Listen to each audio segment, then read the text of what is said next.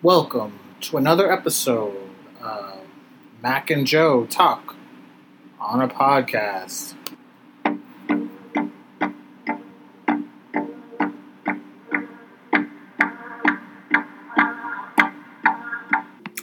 Hello, everyone, and thanks for joining us for another episode. As always, we are happy to be back here with you guys. Thank you so much for your support. Everything you've given us. Say hello, Joe. Hello. Just hello. Have a good week. Did I not listen? Did I not follow your instructions? You followed my instructions to the T. Letter. To the letter. T. We have some good stuff today. I think we have some interesting conversation on Batman on film, celebrating an anniversary. We have a July film preview. Have some news and notes. And then we have some interesting theme park stuff from Disneyland. Yep. Specifically. And, let's just jump on into it. Absolutely. As always, Joe, give us a Game of Thrones update. Where are we at? Okay, well, we did watch one last night. We're still in season 1, but we're getting towards the end of season 1. I guess there's 10 episodes. We finished up episode 8. Yeah. So there's 2 episodes to go. Ned Stark is in prison, and his son, I forget his name, Robb, is going to lead an army against the Lannisters. Because Joffrey is king now. Because Joffrey's king, and his mother is crazy. I'm just kidding. Whose mother? Oh yeah, she is something. Cersei Lannister's who he's talking about. Yeah, Cersei. We met Tywin for the first time. Tywin Lannister. That's the dad? That's the dad. Okay, we met him a couple episodes before. And then Tyrion is reunited with his dad. Tyrion is reunited, yeah. He has escaped. He has the gift of the silver tongue. He does not have a... He and Jaime are very different, but they have very different gifts. And they will use those gifts very differently in the game to come, as it were. The game. So, yeah. With a couple episodes left in the first season, there will be some big turn of events happening at the end of the first season. Obviously, they leave you with some cliffhangers and things like that. So, gotcha. Yeah, the end of the first season will end with it's insane. The last couple episodes, but it's good. It sets up a lot. But we will keep you guys updated as always. What? I was just gonna say if I go crazy, I might have to watch a couple episodes a day. We'll see. We'll see. I haven't quite jumped on the train yet. I mean, you're pretty into it. You're liking it. I am interested, yes, but I'm still kind of poking fun at it. You know, if you didn't like it, you wouldn't watch it. That's true. It's starting to get a little more interesting. The plots, now that you know the characters for the most part, the plots now start to move. It starts to move forward a little bit. So it gets going well. Yeah. Some exciting news for me. I am going to Star Wars Celebration in 2020. Planning your costume, buddy. I've never cosplayed at any event or anything like that. You gotta start. You know, cosplay is not a requirement to go. Star Wars Celebration does not give out media passes, so it would have been hard for me to get anyways. I went on the website maybe like an hour after tickets were on sale. The 4-day pass was already sold out. And I just, I saw the 1-day pass. It was relatively cheap. And I was like, you know what? It's the one time it's in Anaheim. I might as well just go to Disneyland, just be there and just go for 1 day. There you go. So for me, it's kind of like I'm going to go on the Saturday of Star Wars Celebration, August 2020, whenever that is. Cool. Just experience it, go for the day, spend a couple of days in Disneyland. Doesn't sound like a bad proposition for me, but I'm very excited. It's something that I have never been to. And again, something that I personally spoke about in my life. I want to go to more events like these and, these cons and things like that, because for me, that's exciting. That's what makes me happy. So I'm very, very excited about going. Cool. So, yeah. Cool. Yep. This is something that also makes me very happy. Yep. The Muppet movie. Right up your alley. The Muppet movie is celebrating this month its 40th film anniversary.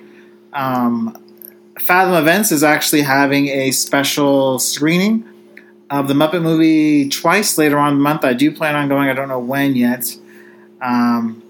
yeah. Any thoughts on the Muppet movie, Joe? It's literally been years since I've seen it. It's probably been 10 or 15 years since I've seen the movie, to be honest. I don't even remember what it's about.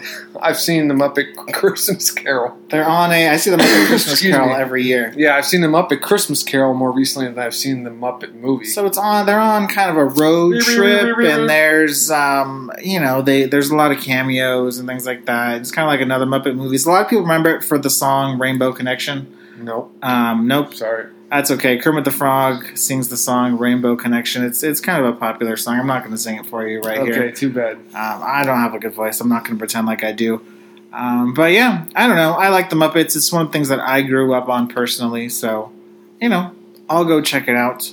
I'm still hoping that there's been talks of a Disney Plus series with the Muppets. I'm still hoping that's a possibility at some point. But who knows? Joe's just looking at me like I'm a moron. So... We're going to move on. Nothing's changed. How is that any different? I don't know. Just one day I hope you're going to... Just kidding, buddy. There's always one day that you're going to treat me like an equal, Joe. Oh, jeez. This news will not make Joe happy or doesn't care about it. I don't know. You're right. Marvel's Spider-Man Far From Home will run exactly 129 minutes, which means all MCU films to date will total 3,000 minutes exactly, which of course could be a reference to I Love You 3000. Now what is that?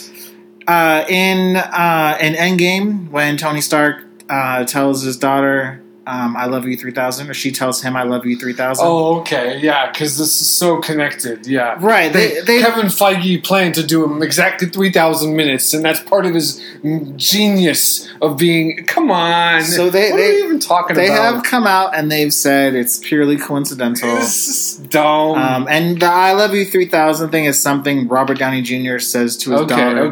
He brought that in. He made that a personal line. The fact that it's happened is coincidental, but it is kind of cool. It is kind of clever, I think. Yeah, until they come out with another movie and it's not 3,000 anymore. Well, all 3,000 will be the first three phases of films. Okay. All right, that's significant, buddy. I'm glad we touched on that. You know what? When I'm enjoying the movie, Kevin Feige's a mastermind because he made all the movies out of the 3,000, and he just happened to have a line. When I'm enjoying Spider-Man on Tuesday, you will not be there. I'm going. I will be. I'm going. I will be in heaven, just sitting there by myself. It's going to be great. He's going to shed a tear when Peter Parker is all morose because Tony Stark died.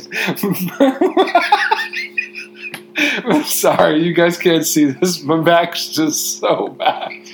There's a reason. He's so mad right now. There was a question before about why don't you guys stream the podcast. This would be one of the reasons why. Because I don't want you to see my face. Oh, come on. It's a good bug. It's a good bug. So, let's hop on into some other stuff. Fan questions. Do you want to read this one, Joe? Sure. Why not? It says, hello, this is Megan from Michigan. I don't have a question, but I just want to shout out. So shout out to Megan from Michigan for listening. Shout out to Megan from Michigan. This is Mac and Joe from San Ho. Zay, listening. So, yeah. I don't know. I thought that was fun to put in. That is. That's good. We appreciate all of you guys listening. We do, across the United States. So yeah, that's great. That's great stuff. Yep. All over. Another question, this is a follow-up question. Love the ranking segments of the show, which we've talked about before. You guys respond really well to that. Due to Toy Story 4 being released, due to Toy Story 4 being released, can you rank the Pixar films? There are 21 films, so I was a little apprehensive of doing this because I felt like it'd take a long time. But knowing Joe, he probably hasn't seen a bunch of them. I'll be honest, let me preface it. I've seen less than half of the Pixar movies. So it might not take as long. It's not going to take me very long to do my list at all. To be honest, my 8 through 21, it does not matter because they're all the same, and it's the same. It's going to be the movies I haven't seen. Or I haven't seen all the way through. How about you just give me the ones you haven't seen? Okay. So that way we'll just quite a few. Break off some of them. All right. This is in no particular order. Like I said, haven't seen them. Haven't seen them. Toy Story 4, Toy Story 3, Coco, Cars 3, 2, 1, Finding Dory, Inside Out, Monsters University, Monsters Inc., Brave, WALL-E, Ratatouille, and A Bug's Life. So how many does that leave you with? That leaves me with 7. 7 Pixar films out of 21. So I've seen 30. You just listed 14 films right there? I just listed... That didn't make sense. You just gave me 14 films? Yes, Cars 1, 2, and 3. Yeah, I said that. 14 films. I know. This kind of puts a damper on the whole list thing. All right, so you went all the way down to you went all the way down to 7 then, right? I went all the way down to 7. So you have 7 left. All right, so I'm going to go mine 21 through 8 then. Go for it. Number 21 is Cars 2. It is the only Pixar film. It's the only Pixar film that is quote unquote rotten. I think it's better than what. Yeah. Oh, rotten for Rotten Tomatoes. Yeah, I think it's better than what people give it credit for. I did not dislike it. I just think there's better films. 20 is The Good Dinosaur. You didn't like The Good Dinosaur? I didn't love it. It was good, but for Pixar, just being good means it's on the lower echelon of the films. Okay. Number 19 is Brave. I liked the story. I liked the characters, but it is definitely a princess film, so it geared more to that type of story, so I didn't connect with it so much. Number 18 is A Bug's Life. Liked A Bug's Life, but again, it's really early Pixar animation. The story is very, very basic, but again, it's only the second one, so it certainly holds a special place in my heart for that, but doesn't crack the top part for me. Monsters University is number 17. I enjoy the characters. I love going on the ride, but again, that's mostly for the first film. I have the first film ranked much, much higher. Monsters University. Mac loves Monsters Inc. It's an enjoyable film. It just doesn't necessarily add anything to the first film. Number 16 is Cars 3. I thought it was a huge improvement from Cars 2. I like the characters of Cars. I like Lightning McQueen. Cruz Ramirez, Mater, I like all those characters. I thought it was a very, very fun movie. I thought it was a fitting way to end the Cars franchise, if it does indeed end. Really, really liked that movie. Number 15 is Finding Dory. This is a film that I was very, very mixed on. Not nearly as good as Finding Nemo for me. It feels... it's really, really fun. It's really, really good. When you put it side to side next to Finding Nemo, it's hard to compare.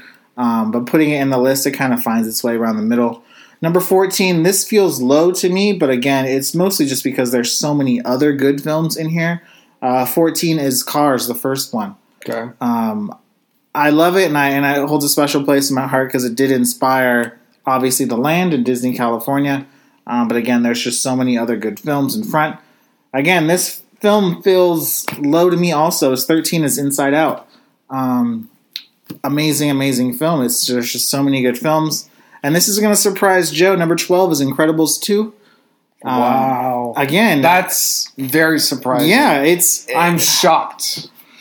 It's what, 13? 12. 12. Okay. I didn't crack the top 10. No. And again, I think this speaks to the credit. You loved that movie. I love it. It was in my top 10 of last year. You flipped the script. I haven't flipped anything. Yeah, you did. You were all on board. You're like, it's my favorite movie of all time. My favorite movie of all time? It's my favorite Disney Pixar movie of all time. No, The Incredibles is my... Okay. The Incredibles is what we talked about before. So why did you have it so low? Tell me. Explain. Yes, it wasn't low. It wasn't low. It was not low. But it's about in the middle. It's about in the middle. Again, the other films... Incredibles 2 was made more of a connection because of how much I loved the first one. Okay. I loved how they advanced the story. I loved the new characters. I loved the development. I just felt like the other stories in front were better stories. Had better ideas. Incredibles 2 very much is just another adventure in the life of this family of the Incredibles, which I loved. But the other stories in front of it, to me, just hold a different place. Okay. So that's all. Number 11 is the original, is Toy Story. That's disappointing.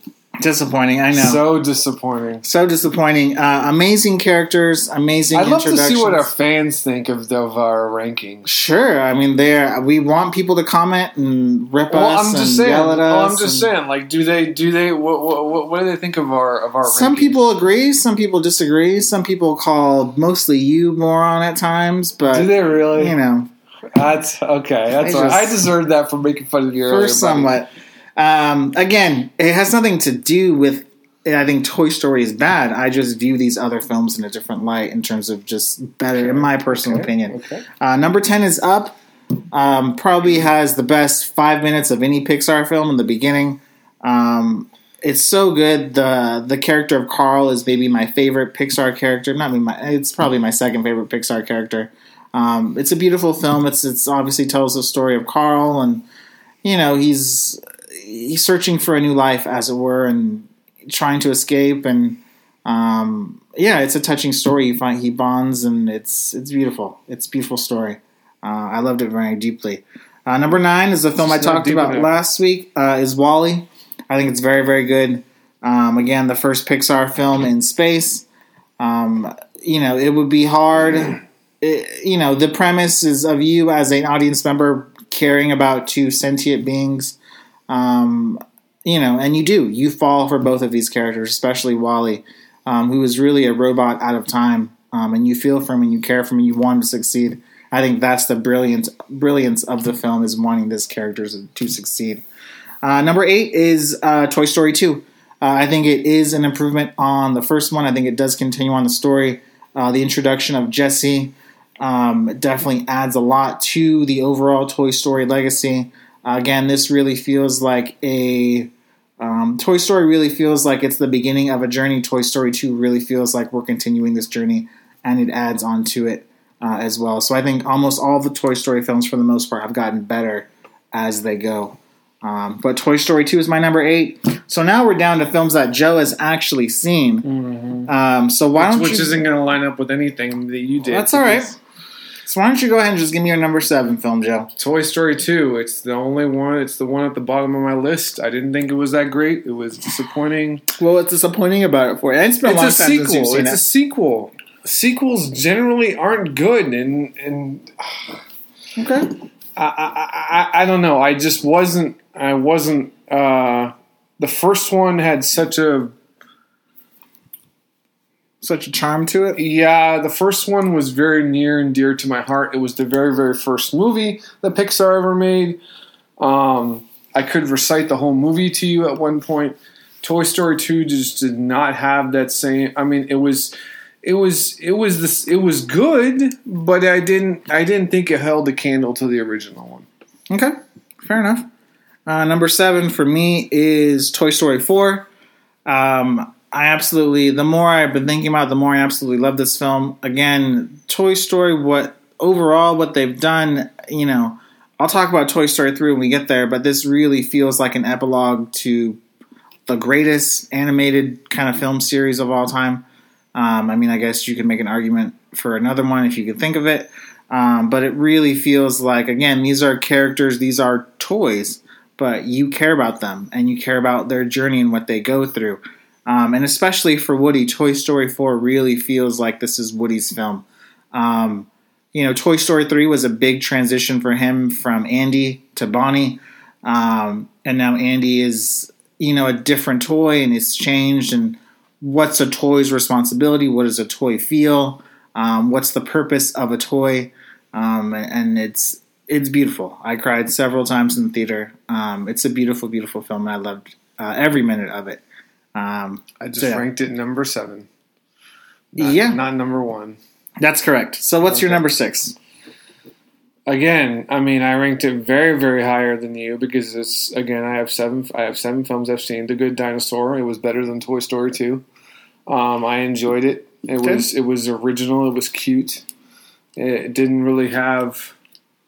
I enjoyed the story. I enjoyed the story it was trying to tell about how the dinosaur has to find has his own place, mm-hmm. and has to kind of make his own way, and it went very much along the theme of a Pixar type movie, mm-hmm. And I enjoyed it. I just enjoyed it better than Toy Story 2. Good. Number 6 for me is Coco. Loved the film. It's the first film that obviously celebrates a different culture, the Mexican culture. Different premise that we've ever seen before. The characters obviously go on a different type of journey. There's some couple shocking twists, but again, it really revolves around the idea of family, togetherness, remembering those that we've lost. Again, they obviously travel to the land of the dead, and it talks about family and legacy and what that means. Being a part of a family, kind of what is your role, what is your tradition, and it really reinforces that as well. So number 6 for me was Coco. Number 5 for me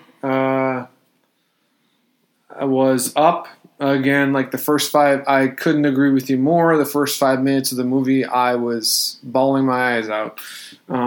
First time I had ever actually felt emotionally. Well, not emotionally. It's the first time Joe's ever felt emotion in his life. Okay. No. It was unexpected, but I really did like the curmudgeon that was Carl. Yeah. He just reminded me of, any typical grandparent, a little gruff, yeah. And, was trying to find, like you said, he was trying to find meaning in his life after his wife passes away. What is his purpose? And he finds it. Yeah. So I thought it was great. I loved it. Good. Number 5 for me is Finding Nemo. Obviously, this is a landmark film. It's a wonderful film. Again, a lot of the themes throughout our family and things like that, but you could say that about a lot of movies.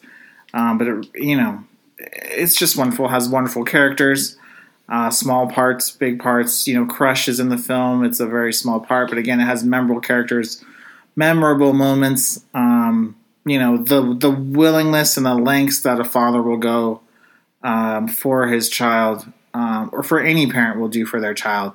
The love, the uncommon bond, the friendships made along the way. Beautiful, beautiful story. So Finding Nemo for me was number 5. Okay, number 4 for me was Incredibles, the first one. I thought it was very good. I loved the fact that it told an original story. It was kind of like the where do heroes go when they're kind of shunned from society, and how do they find their place? This would be an interesting discussion to talk on a different day, but I actually think the stories in Pixar films are actually, I don't want to say better, but they're certainly different than Disney animated movies. Would you say? Yeah. And that would be an interesting discussion. Which would be better, the Disney animated films or the Pixar films? Mm-hmm. Because I think they tell vastly different stories. Right. In terms of the stereotypes that are given or not given.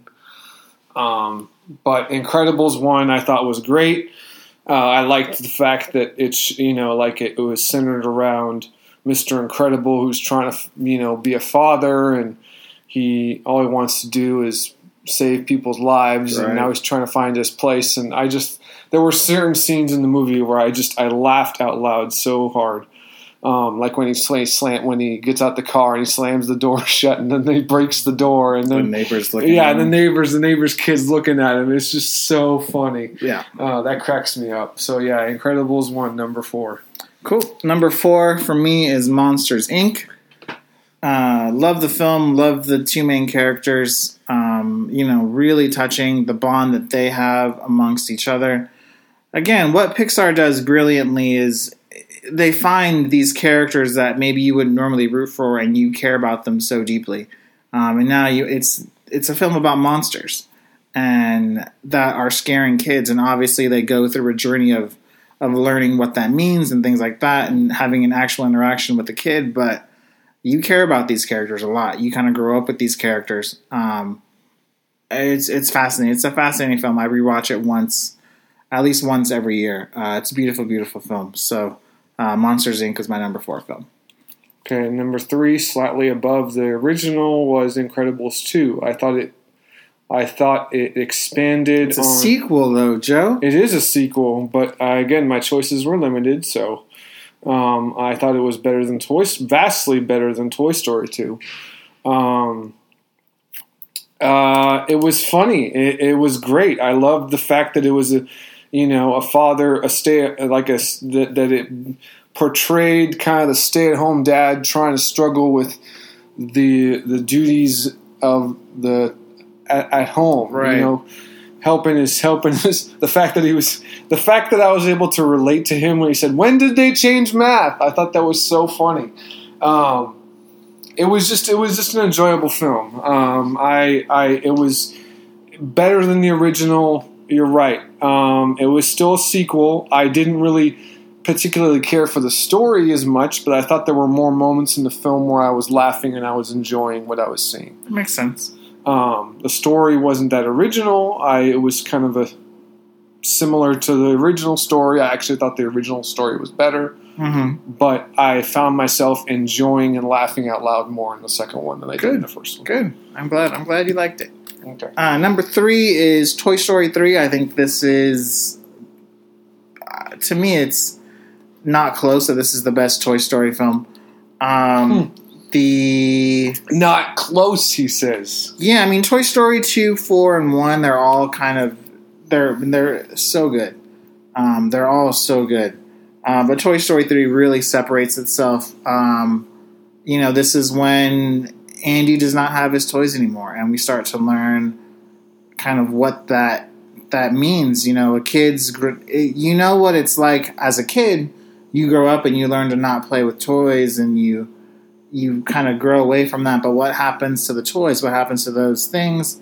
What's a toy's life? And then they kind of go through this daycare where they meet other toys and they kind of learn about the kids growing up. And then they meet Bonnie, and it's, the toy's purpose is not for the toys. It's about growing up and being a part of a kid's life and being there. And I think it's really, really touching. The last 10 minutes, I cried the entire time. Every time I see it, it's that beautiful. When Andy and Bonnie when Andy's giving Bonnie the toys, I think it's a beautiful, it's a beautiful, beautiful moment. I loved everything about it. So Toy Story 3 is my number 3 film. Mac, do you need a tissue? I got some tissues right over No, I'm good. Okay, I'm gonna tough through this last moment right here. I do getting a little emotional. It's good. I'm tearing up thinking about it. It's a good movie. Right. Number 2. I don't know if you're making fun of me or not, but it would be uncool. A little of both. It would be uncool of me, of you to do that. A little of both. A little of both. Number 2. It was probably this is the second best, in my opinion, the second best Pixar film that I've seen is Finding Nemo. There were so many parts of it, so many different characters. It was extremely original. I liked the fact that it had, a parent, like I said, separated from his child, and he was trying to find him. It had Ellen DeGeneres in it. She was great. It had, the characters that were inside the aquarium. Yeah. With, not Gary Oldman. Who's the other guy? Inside the aquarium. Yeah. I'm blanking right now. Okay, anyway. He was in Aquaman. Willem Dafoe? Willem Dafoe, yeah, he was funny. In the dentist office. In the dentist office, sorry. In the dentist office. That's why it threw me off for a second. Sorry, not the aquarium, in the dentist office. Yeah. He was great. It had the guy from Everybody Loves Raymond. Ray Romano? Yeah, no, I hadn't Ray Romano. Oh, Brad Garrett? Yeah, Brad Garrett. Yeah, and it was just funny. There were so many times in that movie where I was laughing. Again, in one of those movies that I could quote, at one point in time I could quote so many lines from the movie. Just a cute film. Very, very cute. Absolutely. That was my number 2. Good. That's a great answer. Number 2 is Ratatouille.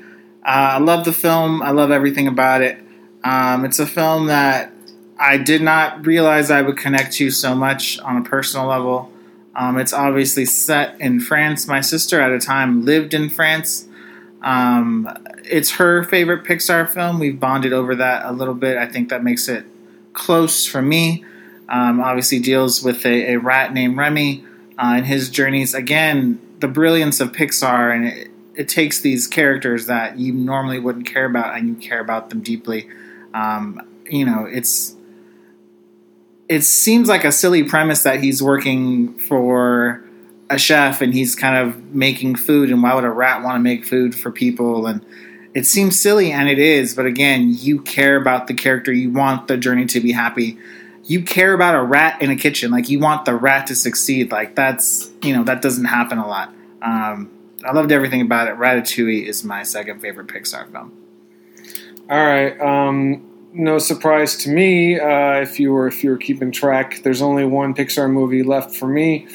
It's by far the number one Pixar film, and ironically, it is the first Pixar film, and to me, it's not close. In my opinion, it's not close.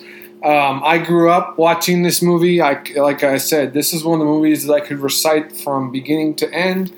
There were so many funny moments between Tim Allen, Buzz Lightyear, and Woody, Tom Hanks. When they were fighting, when Buzz Lightyear is convinced that he's a superhero and he's not a toy. Yeah. It was so funny. There were so many lines. I remember reciting this when I went to school with friends. This movie and Jurassic Park were the two movies of my childhood. Good. And so for me, there really isn't much of a choice. It's Toy Story. A lot of people feel that way. That's original great. One. Good. Number one for me is The Incredibles, the first one. Loved everything about it. Still love it. Still watch it once or twice a year. Love the characters. Love the story. For me, growing up, 2004 was when it was made, so I was already kind of grown up at that point. But there hadn't been a ton of superheroes on screen. So I loved and connected to that part, obviously, because I had grown up reading comics, and it very much plays out like a comic in front of you. Seeing it on the big screen has a special connection. Obviously, love Incredibles 2, and it's only made Incredibles 1 better, just because of the legacy that it has. So that was all 21 Pixar films. That was fun. We'll find something else to do a different time. Thank you for the question. Mm-hmm. As always, we appreciate it. If Joe had seen all 21 films, this may have taken longer. Still be arguing. But that's okay. We're not arguing. We're just discussing how wrong you are. But that's okay. We're going to hop into it. Box office-wise, nothing major open this week. Toy Story 4 still on top. Made another $60 million domestically. It's going to chug along. It's looking like it'll hit the $1 billion club, which was Toy Story 3 did. Annabelle Comes Home was the big wide release this week from Warner Brothers, which is part of the Conjuring universe. I know a lot of people out there like the Conjuring universe and like those type of films. Annabelle Comes Home is by far the lowest opening of a Conjuring film, though, which is a little concerning for Warner Brothers, obviously. This is James Wan's big franchise. It's the Conjuring universe. James Wan did Conjuring 1 and Conjuring 2, and they were both rave hits. They were both extremely successful at the box office. Then all of a sudden, James Wan is doing Fast and Furious films, and he's doing Aquaman, and now he's only producing and kind of creatively overseeing it. And now there's spin-offs and The Nun and all these things, Annabelle. All these spin-offs have not had the same success of those first two Conjuring films, which is a little, concerning for Warner Brothers, obviously, because James Wan can only direct one film at a time. It doesn't look like he's going to go back to Conjuring films, so interesting to see what they do, especially because of how low a disappointment Annabelle Comes Home is. Yesterday also came out the film, which from Danny Boyle and the Beatles, only did $17 million worldwide. Not great, but again, it's not a big budget film. Reviews were lukewarm for the film. Not bad, not great. I still very much want to see it. I'm excited to give it a chance. We're seeing it tomorrow. Mm-hmm. So I'm still going to give it a chance. I still want to see it. Not great overall, though, for the film.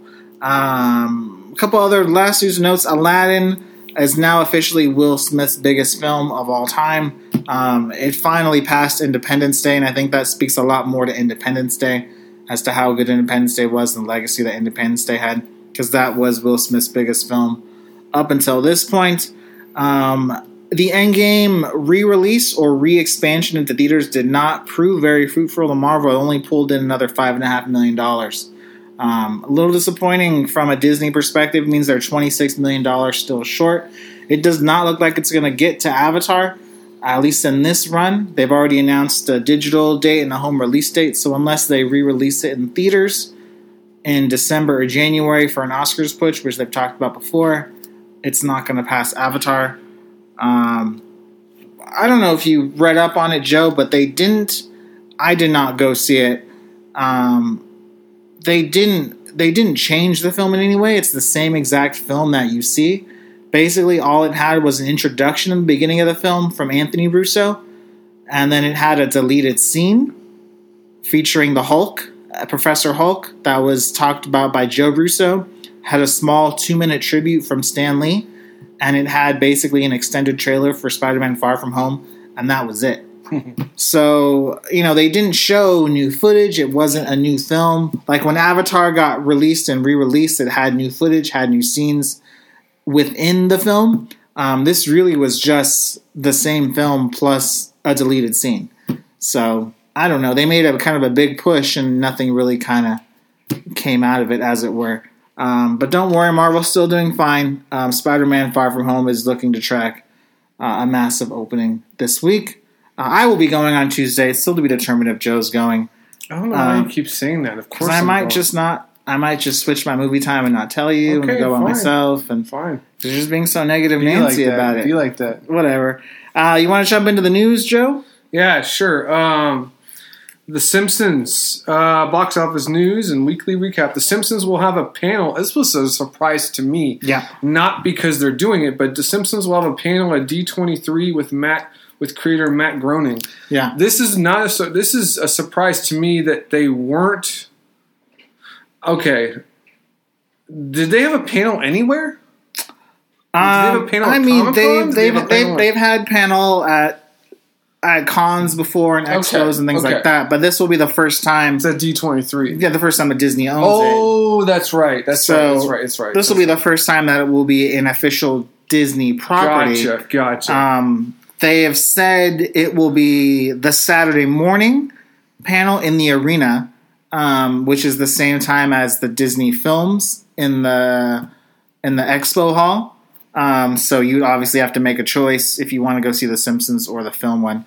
I'm obviously going to try and sleep over and watch the film one. Yeah. But there are a lot of people, obviously, that are massive, massive Simpsons fans. Yeah. So this maybe will draw. I do have an article on this on the website on fanboyplanet.com. Please go and check out the website. It talks a little bit about what the panel is going to be.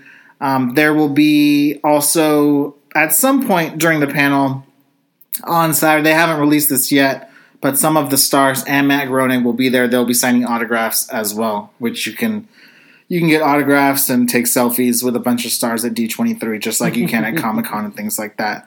The final trailer for Season 3, Stranger Things, came out, and wow, it looks like a movie. It looks that good. It comes out on July 4th. 4th of July. I know I will at least watch 1 or 2 episodes on July 4th. I love the show. I think it's probably Netflix's most important show right now. I mean, in terms of their own original content. We'll talk a little bit about other shows on Netflix, but in terms of what it owns and its original IP, I think this is Netflix's most talked about, most watched show. At least they said that about Stranger Things Season 2. I know you haven't watched Stranger Things yet, Joe. But I know you know people that do watch it, and they talk about it. It's a big social media trending, and it's got people talking. So I'm excited to check it out. Yeah. Ann Sarnoff, we've talked about this before. Ann Sarnoff has been named the new Warner Brothers CEO. Kevin Tsuchihara, of course, is out following some inappropriate stuff that he was doing. Controversy. A little bit about Ann Sarnoff. She previously was the COO, the Chief Operating Officer of the WNBA. And then her most recent job, she was president of BBC America. This is the first time that a female has taken over, is CEO at Warner Brothers, which is one of the big studios. Everything of Warner Brothers will report to her, from the streaming service to DC to Harry Potter to everything. So this is a big, big thing. Absolutely. Don't know much about her personally, but we'll see what happens. It's Warner Brothers has a lot of great IPs. They have a lot of great films. They have a lot of great long-term contracts and things like that. And that'll lead us right into the next thing, which apparently Ann Sarnoff did have a part in. NBC Universal, the streaming service coming out in 2021, will exclusively air The Office, which means Netflix is losing it in 2021. Mm-hmm. We talked about this before. And The Office, the Steve Carell Office, is the most watched show on Netflix, which, it's hilarious. Not only will it go off Netflix, it will go off. Right now it airs on Netflix, Comedy Central, Paramount Television, I think one or two, like Coffee or CW, things like that, reruns. So NBC is just making boatloads on The Office just by licensing it. But they're going to, I'll ask you, you're more of an economics person than I am. Okay. That they're getting so much money from The Office just by licensing it out to all these different platforms. But they're taking it back to put it on their own platform. How risky is that to lose the guaranteed money that they're losing from all these other services, hoping that people will get on the new Universal app? You don't think they would? I don't know. You don't think that having The Office will be a key component? Yeah, is someone going to sign up for NBC Universal just for The Office? No, not just for it, but we're talking about companies. I don't really know that I have an economics opinion on this. Sure. But in terms of, we've been talking about streaming services coming out, and they're all kind of grabbing onto their own IPs so they can put them on their streaming services. I saw an article I didn't actually read it, but it popped up on my news feed about how TV is about to get very expensive. And that makes sense because there's going to be no shows on. And people aren't going to be paying for advertisements and whatnot. So, it makes sense as to why they're doing it. It would be, from an economic standpoint, it would be interesting to see what the cost-benefit analysis is of having it on your own streaming services versus, as you were saying, leasing it out to all these other... So Netflix itself, just Netflix, offered $100 million to keep it on for 1 year. Maybe. I don't know. Maybe they think they're going to get more than $1 million in subscribers. Yeah. NBC does have all the sports and everything like that. So NBC does have some valuable IPs. Yeah. I don't know. We talked about this before. Now it's official that The Office is going to be. So on day one, whenever that is on 2021, the only place you can watch The Office will be on NBC Universal. Of course, you can still buy the Blu-ray thing, but big news. I'm sure Netflix. Obviously, Netflix put $100 million down, and they were like, "Hey, we'll pay $100 million per year to let us have it." And they were like, "Nope, you can run out the contract now, but 2021, it's ours again." So Netflix is, again, this could be more of a conversation about Netflix, how they're losing. That's I think is the bigger issue here. Is not do you think NBC is going to get followers on their streaming service? It's going to be what's going to be left for Netflix. Yeah, they're already going to lose. They're not getting any more Marvel films. They're not getting any more Star Wars films. So they're losing. That's why we talked about they're investing so much in their own IPs because they're not going to have much once they all these other streaming services go.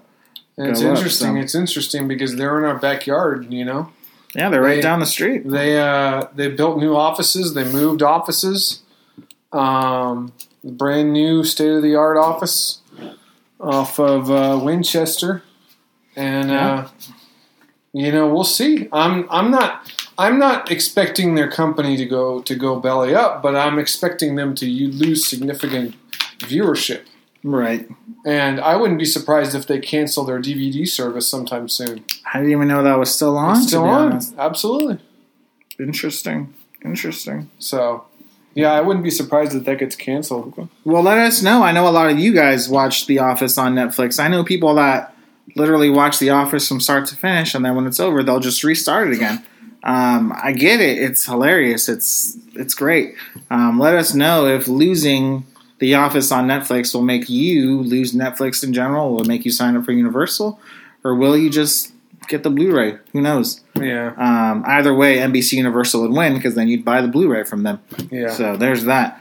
At this point of the month, we've done all of our recommendations for the month, so that means we're looking forward to July. In terms of film, there's not a bunch of films that come out this month. There are some smaller ones, but nothing really of significance. Talked about this last week. This, in terms of the box office, this is going to be the big hits. This really looks like it's a tale of two films for the box office this month. What? If you say so. I mean, I'm still in terms of the box office. I mean, Quentin Tarantino is good counter programming. Of course.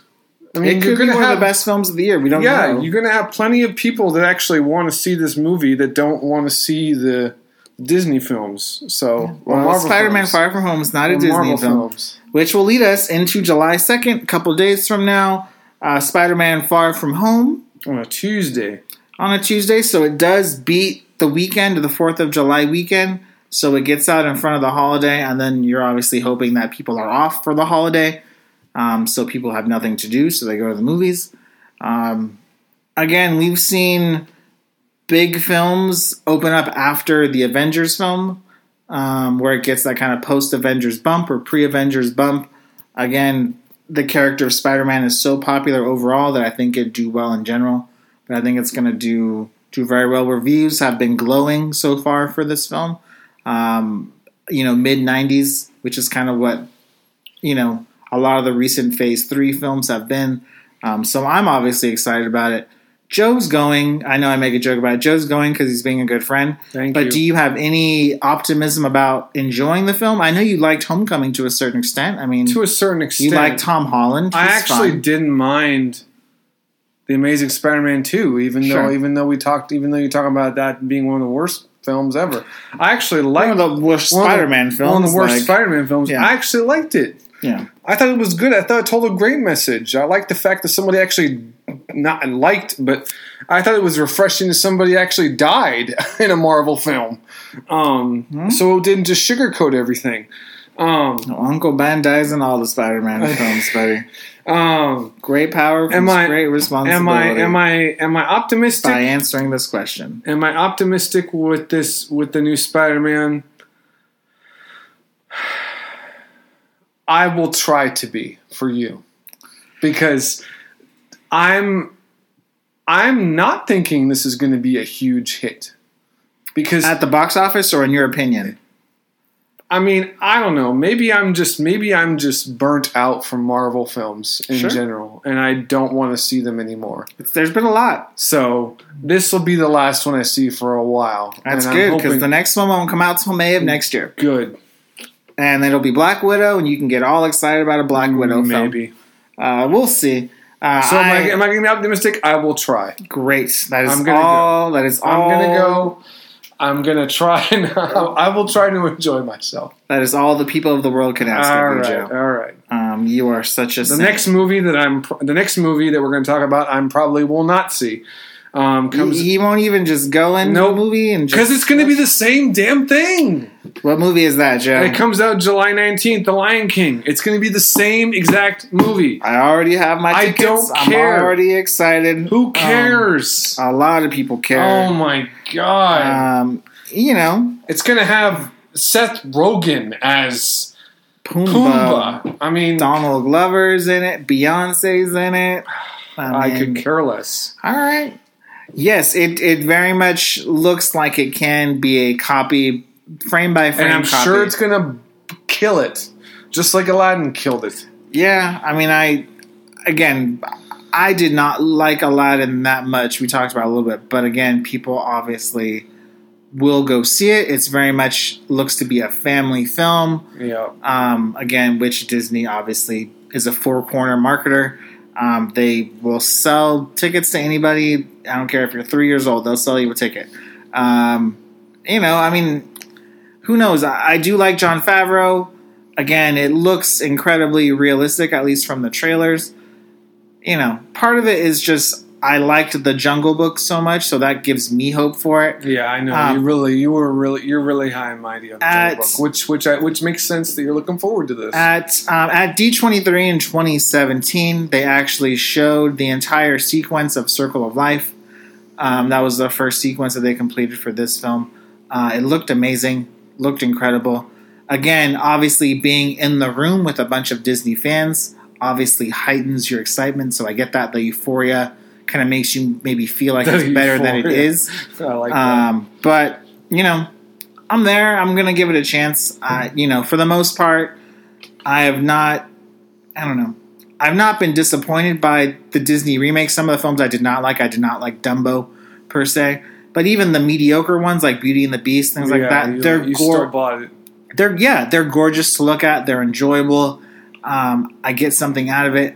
I will be there. Yeah. I will let you guys know how it goes. Joe will not. Joe refuses to be a part of commercialism. So good for you, Joe. Good for you for standing up to the man. Joe refuses to be part of commercials. I have plenty of Apple products. It's not commercialism. I applaud you, Joe, for standing up to the man. It's not commercialism. I'm just an honorary, middle-aged guy who is closed-minded. I applaud you, Joe. That's the best way to describe it. I applaud you, Joe, for your unique approach to life. July 26th. Yes. Once Upon a Time in Hollywood. We are obviously going to check this out at some point. Absolutely. I hope they show it in the 8mm or whatever it was. I don't know, because we saw The Hateful Eight in a special engagement. There are no special engagements for this. Okay. But again, Hateful Eight was a longer film. That's true. That he had shot and didn't realize how long it was. So this feel like it's going to be more of like an actual frame. Has great movie stars, great writer director, interesting premise, original premise. It has everything that you as a auteur film goer that you're looking forward to seeing. Absolutely. So it's got a lot of buzz. It's played some film festivals. The buzz is growing for the film, and it could make a surprise at the box office, but I think overall, people are just looking to see a good film at this point. In a summer that has been littered with remakes and sequels and spin-offs. That's my point. People are looking forward to this film. That's your point. You just love saying, that's my point. Even though you don't say what the point is. That's my point. All right. No, my point is we're set where not we. I don't want to say we. I don't want to speak for the American people or people worldwide. Great. Now that people know that.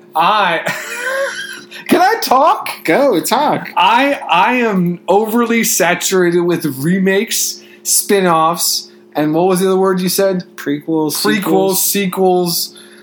That's why I am more pessimistic about remakes, sequels, and prequels than you are. Mm-hmm. Because I've seen plenty of them I've seen plenty of them to influence my opinion that I don't want to see. To form a judgment, absolutely. Okay. This movie looks original. It's got Brad Pitt and Leo DiCaprio, who are two amazing actors. There aren't many movies, actually, that I've seen recently that Brad Pitt has been in that he has not been very good in. Did you like him in Deadpool 2? He was in Deadpool 2? I thought it was... What's his name played Cable? Josh Brolin. I thought Josh Brolin played Cable. It was a very short cameo from Brad Pitt in Deadpool 2. He was in it, though. That's funny.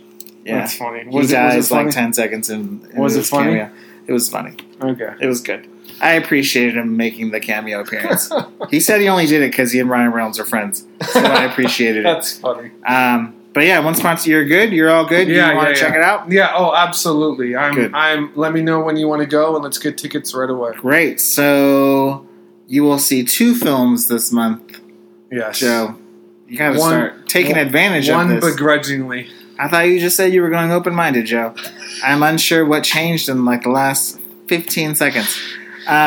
This is going to be a quick little chat. We're we are. Tim Burton's 1989 Batman is celebrating its 30th film anniversary this summer. It's 2 things. One, it really sets up Tim Burton as a director going forward. But was this his first film? No, it wasn't his first. Pee Wee Herman's Adventure. He made Edward Scissorhands after Batman. Okay. But really, this is the first. Superman had been in film on 70s, but again, Batman really, was the first. More of a noir film. Yeah, it's obviously has set up, to the fact that Batman will be on screen forever. I mean, at this point, it's hard to. You may not like that or not, but Batman will be on screen forever. I believe you. I know where Joe's going to go with this question, but I'll ask it anyways. Go for it. What has separated the Nolan films from the other Batman films? Because that's a good question. Because I know you're going to say the Nolan films are better. Okay, yeah, but asking me a reason why. I liked the Nolan films. The reason that I am not like a huge fan of Tim Burton per se, and the reason I liked the Christopher Nolan Batmans more, was because I can remember the Tim Burton films, in particular the Penguin, the Joker, played by Jack Nicholson, who was very good, by the way, as being more quirky. It was more funny. I didn't see it as being dark, sinister, serious. Like Batman was a serious character. Like I didn't take him seriously. Okay. If that makes sense. Yeah. It was more like the movie. Another movie I actually really like by Tim Burton is The Beetlejuice, and that's very quirky. Yeah. And it's very hard. Like it's an enjoyable film, but it doesn't. I don't think it really in depth explores the thoughts and feelings of Batman. Okay. I think that the Christopher Nolan films did that. I would say that the original Batman. The first 2 Batmans, Batman and Batman's Returns, are definitely ahead of their time. Mm-hmm. They were definitely, like you say, they paved the way not only for his career, but for the way the Batman story could be told. Right. And even Christopher Nolan's come out and said that those films are a big influence on him. Yeah, and obviously they are. He chose to do a Batman trilogy. Right. I don't think they're bad films. I just think that, we talked about the X-Men movies versus the Marvel MCU movies and how they were the pioneers. They were the original superheroes on screen. They came out first, but they really didn't expand on the types of stories that could be told. Mm-hmm. And the MCU has done that.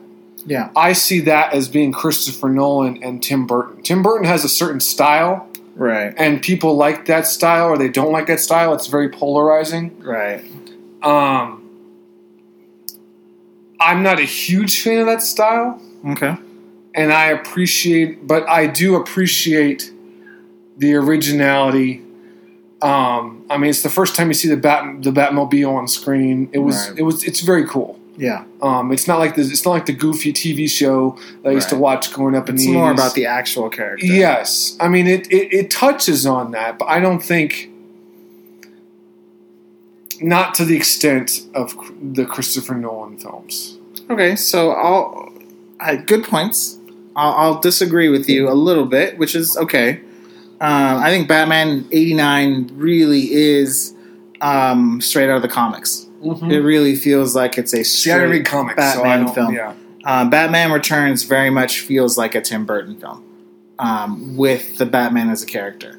And I think that was part of the reason why Warner Brothers did not decide to keep Tim Burton for Batman Forever. They really wanted more of a... and even Joel Schumacher has come out and said this, who directed Batman Forever and Batman and Robin. Batman Returns was too dark for the studio. They needed a film to sell more toys. They needed a film to sell more Happy Meals. They needed, it needed to be more commercial. And that worked for Batman Forever to a certain extent, but Batman and Robin tanked it at the box office. So they had to reset at some point. Christopher Nolan's Batman Begins, it's beautiful. It's stunning. It embodies everything that the character is. Okay. But there's no but for Batman Begins. Well, no, but you're saying... Batman Begins is great.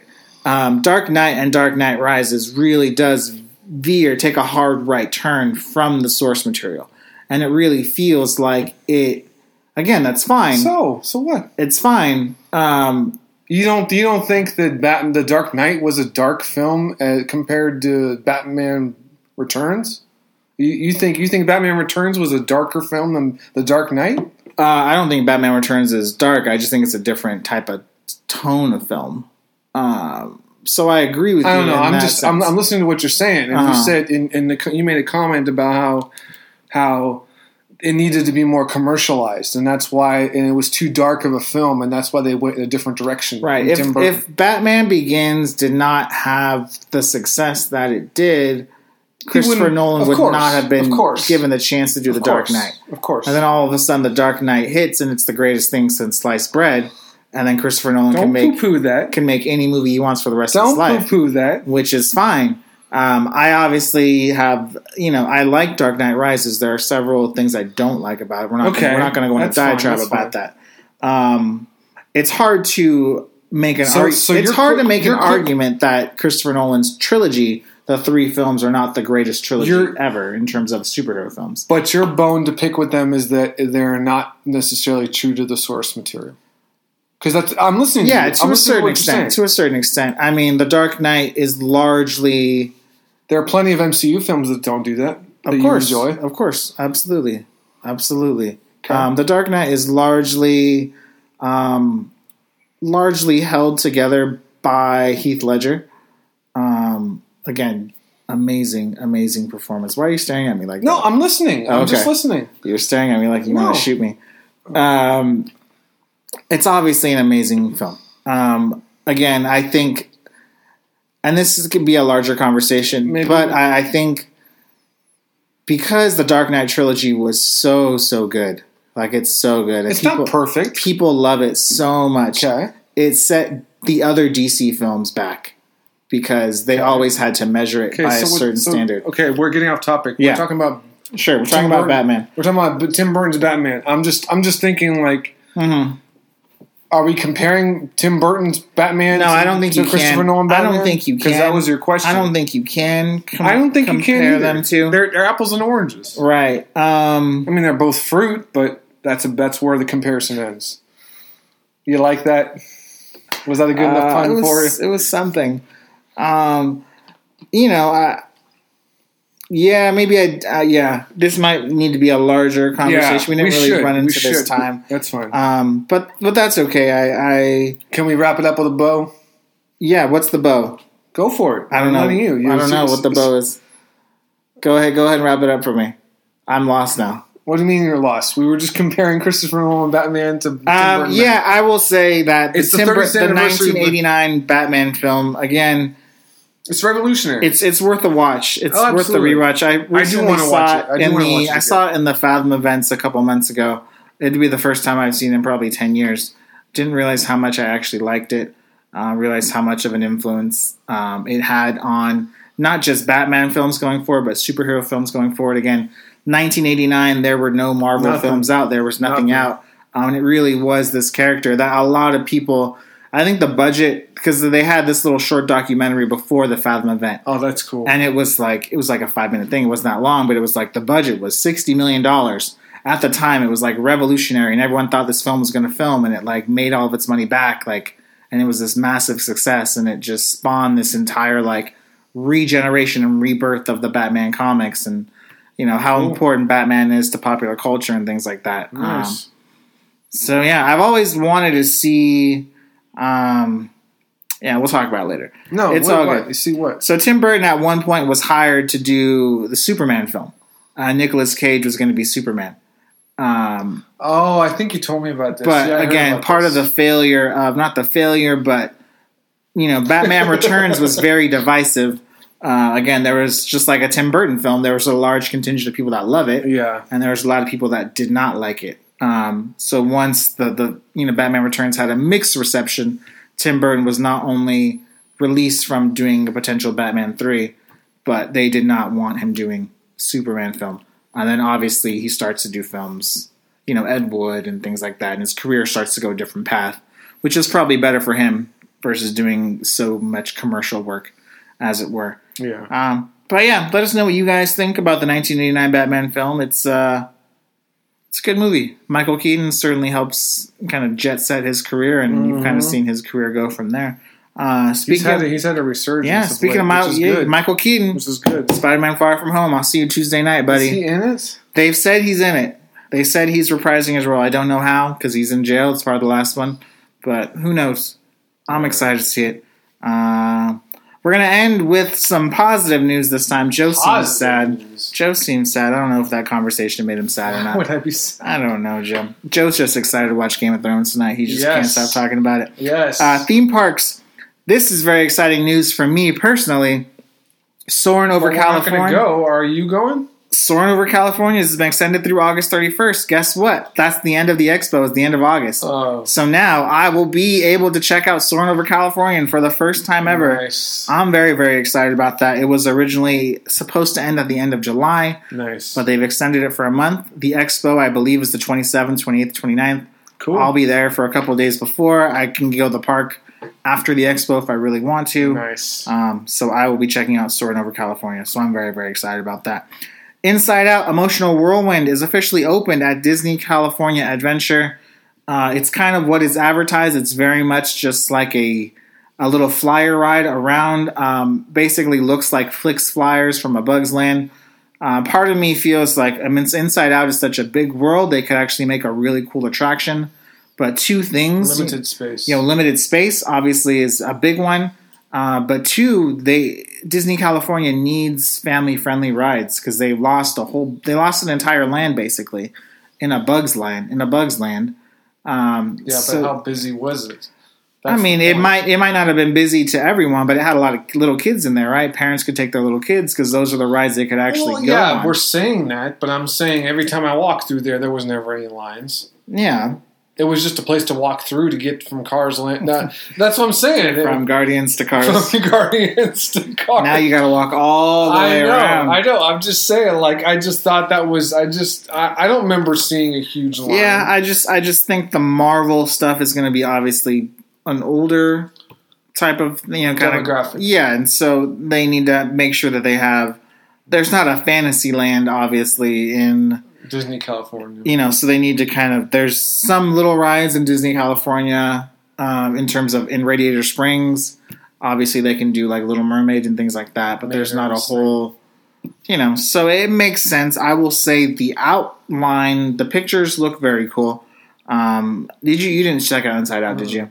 So again, there's kind of all of the background. The backdrop has all of the emotion balls, which have different emotions, and you can get in a different, kind of like the Ferris wheel where you get into a cart and it represents a different emotion. Gotcha. I don't know. I probably won't ride it, but it looks to be very, very cool. Yeah. So there's that. Little retrospective 1 year Pixar Pier Disney California's Ventures. I'm just going to ask you a real quick, basic question. Okay. Is Disney California better because of Pixar Pier than it was before when it was just the boardwalk? That's actually a really tough question. I know you like the theming a lot better, but I don't know that the theming was that. I don't know that the theming was necessary. Okay. I know you like it a lot more. You think it's more in line, but I don't know. That's a really good question. I'd be interested to see what the what the people say in terms of how many riders and stuff are actually going to these rides now. Right. And visiting that part of the... I know the roller coaster is much more popular now. It doesn't mean it's a better ride, though. I'm not saying it's a better ride. No, but it's more popular. That was my point. Right. I think, it makes sense to have... It's certainly the theming is more appropriate in terms of if they're going to make the Incredicoaster and Inside Out and they have Toy Story and Midway. It makes sense to be Pixar Pier. Right. So there's their continuity there. Yeah. But would they have made the Incredicoaster if they didn't make it Pixar Pier? Probably not. Right. So I think Pixar Pier was the original genesis of the idea, and they decided to make the theming of different rides to coincide with the Toy Story Midway Mania. Yeah, maybe. I could see both sides of it. One, I like the idea of, again, we just went over. We spent 20 minutes rating Pixar films. I obviously like the Pixar films, so I like that. But there is, again, this larger conversation of losing the uniqueness of certain lands in the park, especially in Disney California, when it's based on the boardwalk. Now it really is just based on intellectual properties. So you can see both sides of it. I don't know. You do bring up that point. You have brought up that point before, and I'm not sure that it resonates with. I'm not sure that there's many. I'm sure there are some diehards out there that are like, I don't want to see the same land at every park. Yeah, but I'm sure there are a lot of people, because obviously they see the same Disney movie over and over. Except for Joe. Except for me, who want to see these IP lands, and to me, it's very it adds to the continuity of it. Disney is all about the theming, and yes, they have changed their theming to be all IPs, but it's still consistent, though. Yeah. Except for having Star Tours and Tomorrowland when they have a Star Wars land. We've talked about that, and they're going to fix that. Anyway. Yeah. I like the theming. I don't know that it was really necessary, but I'm glad it's a good facelift. Okay. Good. At this point during the month, we would normally select a Disneyland California attraction. However, we're running a little bit along, so we're going to save this for next week. But I did want to give you guys a Galaxy's Edge update. Yep. So Disneyland is doing something very, very cool with Galaxy's Edge. Again, it's not just everyone can just run into the land and go. Now you get a virtual queue. So you have to get on the Disneyland app. The virtual queue will tell you what time to get into the land. Nice. So it gives you like a half an hour, an hour. I think it's an hour time frame to get into. Once you're into the land, you can stay in the land as long as possible. But once you leave the land, you have to get back into the virtual queue. They still do not give fast passes for Millennium Falcon Smuggler's Run.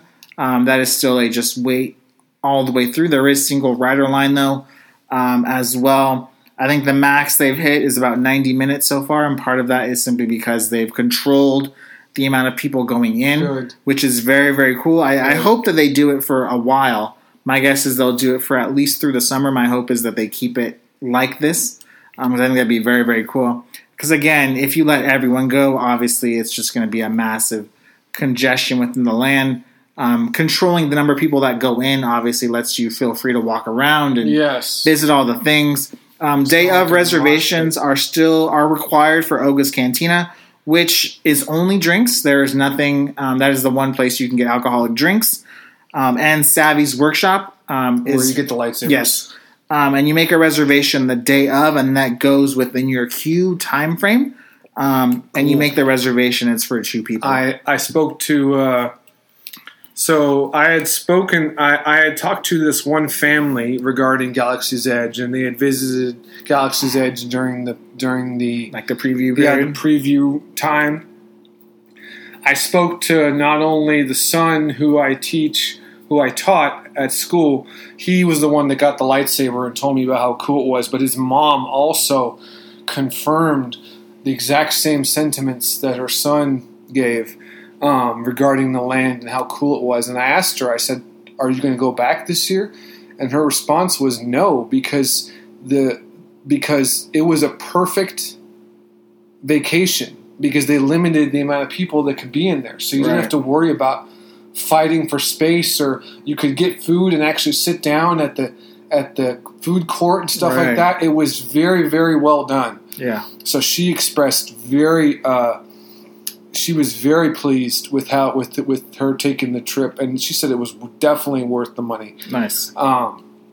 Yeah, I'm actually glad to hear that they're having this virtual queue, because, it's probably a fire hazard too. They probably have to have crowd. You can't have so many people in this one area. Right. And there would be. So, kudos to them. We talked about this before about how are they gonna discipline people and enforce this, but it sounds like they're doing a really seamless job. Yeah, everyone that is gone, even the last week, when the preview period is over, they've loved it. They found that they can walk through the land. Very cool. Because a lot of people are going, they can take pictures and kind of be around it, and I don't want to say my worst nightmare, but my nightmare is going and then just trying to see the Millennium Falcon. For people.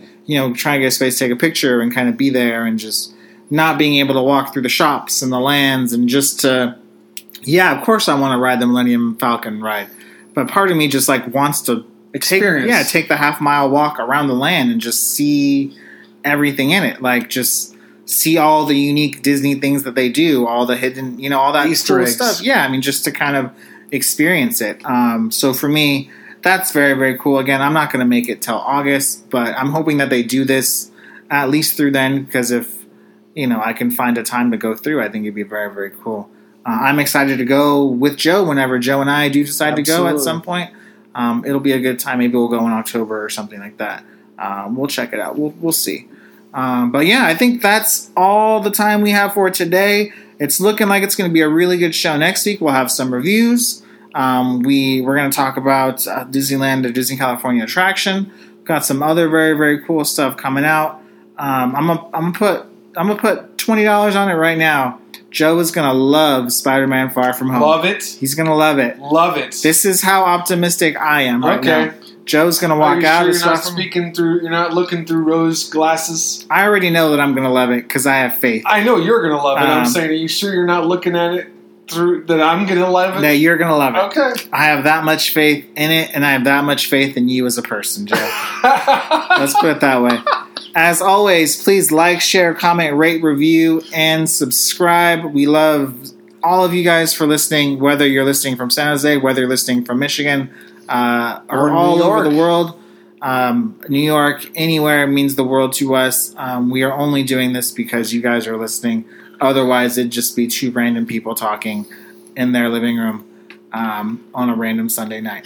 But we're doing it for you guys because you guys enjoy it. So thank you so much. Anything else? No, that's it. Just keep the questions, comments coming. We always appreciate it, and we'll get to it. And, always a good time. And thanks for listening. Thanks so much. Have a good week.